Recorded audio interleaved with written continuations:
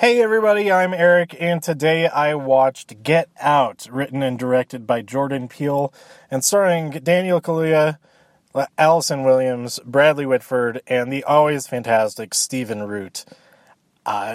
No spoilers to start out. Just go see this film. It's so freaking well constructed, so well executed. Everything from top to bottom is a little bit of hyperbole, perhaps. Perfect setup and payoff throughout.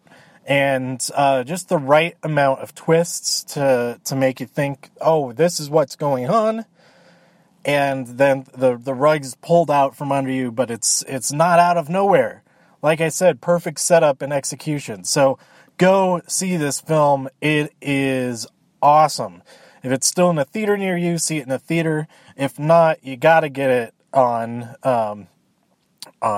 digital video or Blu-ray. Rent it, buy it, whatever. This film is great. All right, so here's the spoilers section. Also some spoilers from some other films that I've seen somewhat recently. I can't even remember the name of the one film. I think it was a Draft House film where it's like a dinner party. Is it called The Invitation? I think it might be. Let's see, The Invitation. Yes. That is the film I'm thinking of. So there are elements of this that remind me of The Invitation, and even more so remind me of a more recent film that I saw called A Cure for Wellness. I don't think I recorded an episode for A Cure for Wellness. If I have, I definitely haven't put it out yet. But there are a lot of comparisons that you can draw. The biggest one, the most immediate one, is that in all three of these films, early on, there's the main character or characters collide with an animal while driving down the road. And in The Invitation, that really, it didn't have much of a purpose in the plot. And that, it didn't bother me so much, but I know that it did bother some people. That, like, what was the meaning of that? It didn't really come back around, didn't really tie in with what actually happens in the rest of the film. It was just kind of kind of gruesome thing to put in there. On the other hand, in A Cure for Wellness, colliding with a deer, going back down the mountain in this castle, village. It's not even not so much a village. It's like a treatment center. Now that kind of isolated environment that all these people gather to, it's not the same as Get Out, but it does have some similarities. That you are out in the middle of nowhere. You're trying to get out from that place. The deer collision at the beginning of that film does play a lot into the plot, but it is more like, it was like a planned thing. I don't even know how they would have planned to do that. Did they have someone holding a deer like out there? Because they use that to fake his injury. Oh man, the more I think about that film, it's like there's a lot of stuff that had to happen that would have been more difficult to do than if it was all an accident. So were they actually taking advantage of the accidents? Probably not going to see that film again, but it is worth checking out. It's really weird. It is really weird. It's like a mix between it's like a mix between Shutter Island and Men in Chickens. Men in Chicken, was it plural? Chicken is both plural and not. And also not when you have the S on there. Anyway, yeah, lots of weird body horror type stuff, and experimentation and all of that. And as it turns out, that's what Get Out is somewhat about. But Get Out does it so much more, it isn't as out there. It is pretty out there, but as out there as it is, it still seems more in the realm of reality than Men in Chicken.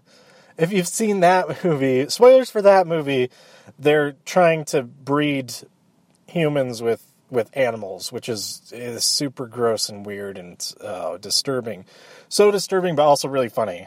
Mads Mikkelsen is one of the main characters in that, and he's the most normal one of this weird family that's doing all these experiments. Anyway, go check that out. I just spoiled a lot of it. Yeah, Get Out, early on, they're on their way to the daughter of the family, played by Allison Williams. They're going to see the Armitage property to just spend the weekends, and it turns out that it's this special event where all of the family friends gather and all of that, and Chris, played by Daniel Kaluuya, is where like, did you tell your family that I'm black? And she's like, why does that even matter? And it turns out, of course, she told her family that he's black, because that's the whole point, is that they're recruiting, or like she is the one who lures in all of these victims because of their genetic superiority, because these people, these aging people now, want their bodies, take over their bodies so that they can keep living longer. And that's kind of what A Cure for Wellness was about, except it was focused on just the one person, keeping that person alive. And he's like processing these humans into this fountain of youth type potion, these vitamins. So there's some similarities there. And yeah, that's the whole twist of the film. So I'm so sorry if you haven't seen the film and I just ruined it for you. I kind of did. I didn't say exactly what's going on.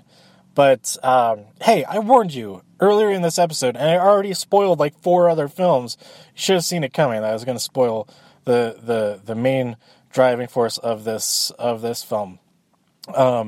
And yeah, all the setup and everything, I was taken along for the ride so perfectly, and I can't say enough how much a testament that is to how great this film is. We have Stephen Root's character. We meet him during the party. Everybody's acting really weird. The few other black folks that Chris encounters, there's the servants there at the property. There's one guy who's with one of the guests to the party, and he's acting super weird. And it all makes sense why that's happening.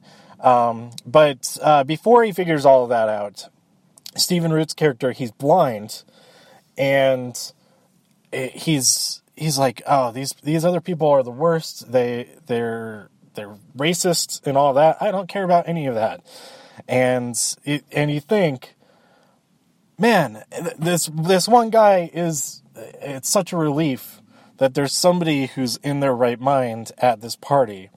And then he turns out to be the worst of them. Well, I mean, not the worst of them because he doesn't care about race or anything, but as far as abducting people and taking their bodies to use for themselves, that's his sole purpose to be there. That's Chris's sole purpose to be there, because he's an amazing photographer, and he was scouted exactly for that reason, because Stephen Root's character, whose name in the film is Jim Hudson, he's blind, so he wants a body with amazing vision.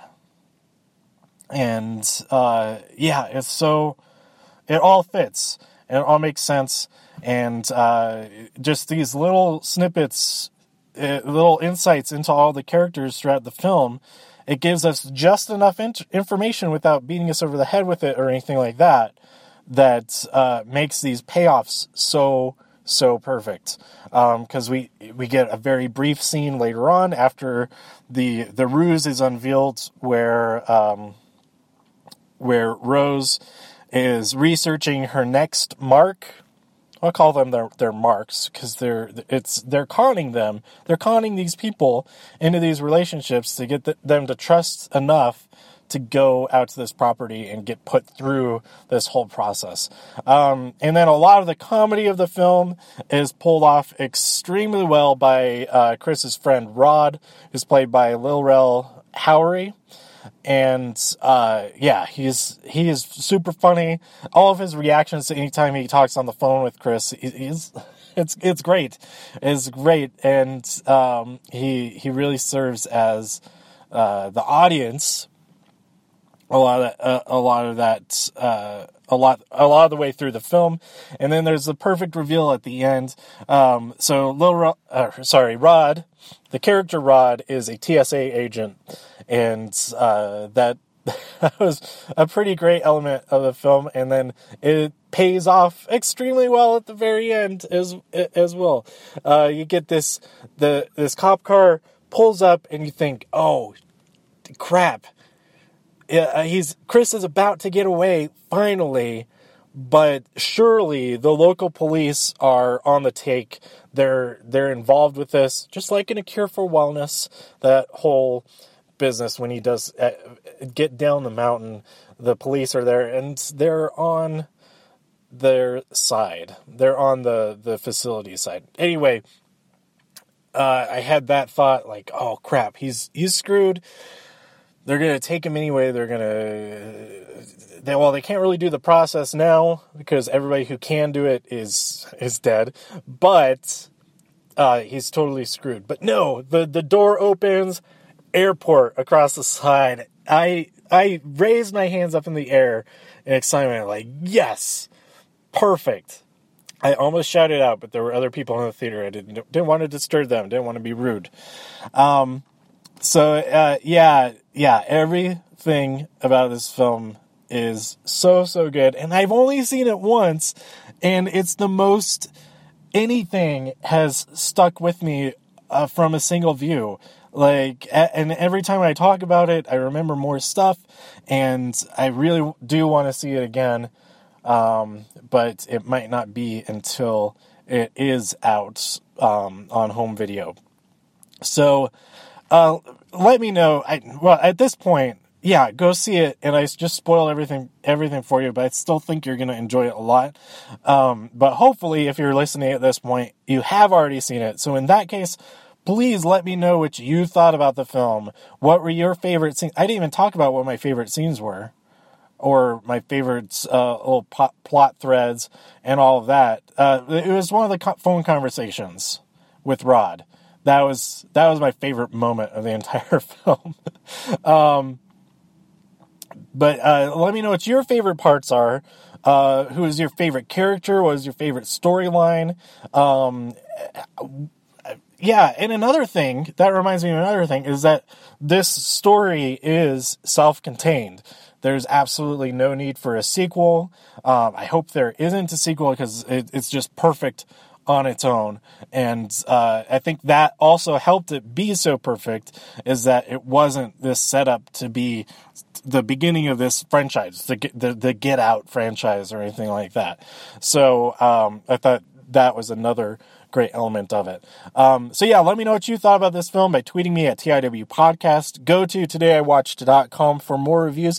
If you enjoyed this episode or anything else on the site, please share some links with your friends. Subscribe on iTunes, write a review on iTunes, and support the show even more at patreon.com/todayiwatched.